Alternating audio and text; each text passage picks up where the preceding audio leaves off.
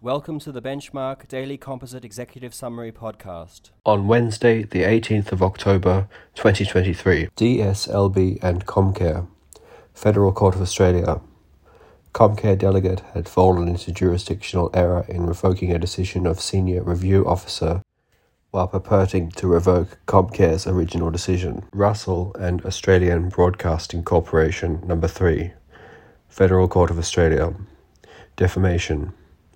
Damages of $390,000 awarded to a former commando officer where the ABC's belief that the publication of war crimes allegations was in the public interest was not reasonable. Rialto Sports Proprietary Limited and Cancer Care Associates Proprietary Limited, CCA Estates Proprietary Limited, Davjul Holdings Proprietary Limited, Armam Proprietary Limited, No. 2. Court of Appeal of New South Wales.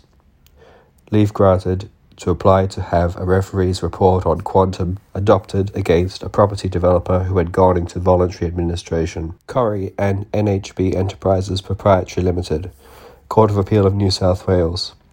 Appeal against sentences of imprisonment for contempt of court dismissed. Churchill and Clearview Life Assurance Limited, Supreme Court of Queensland.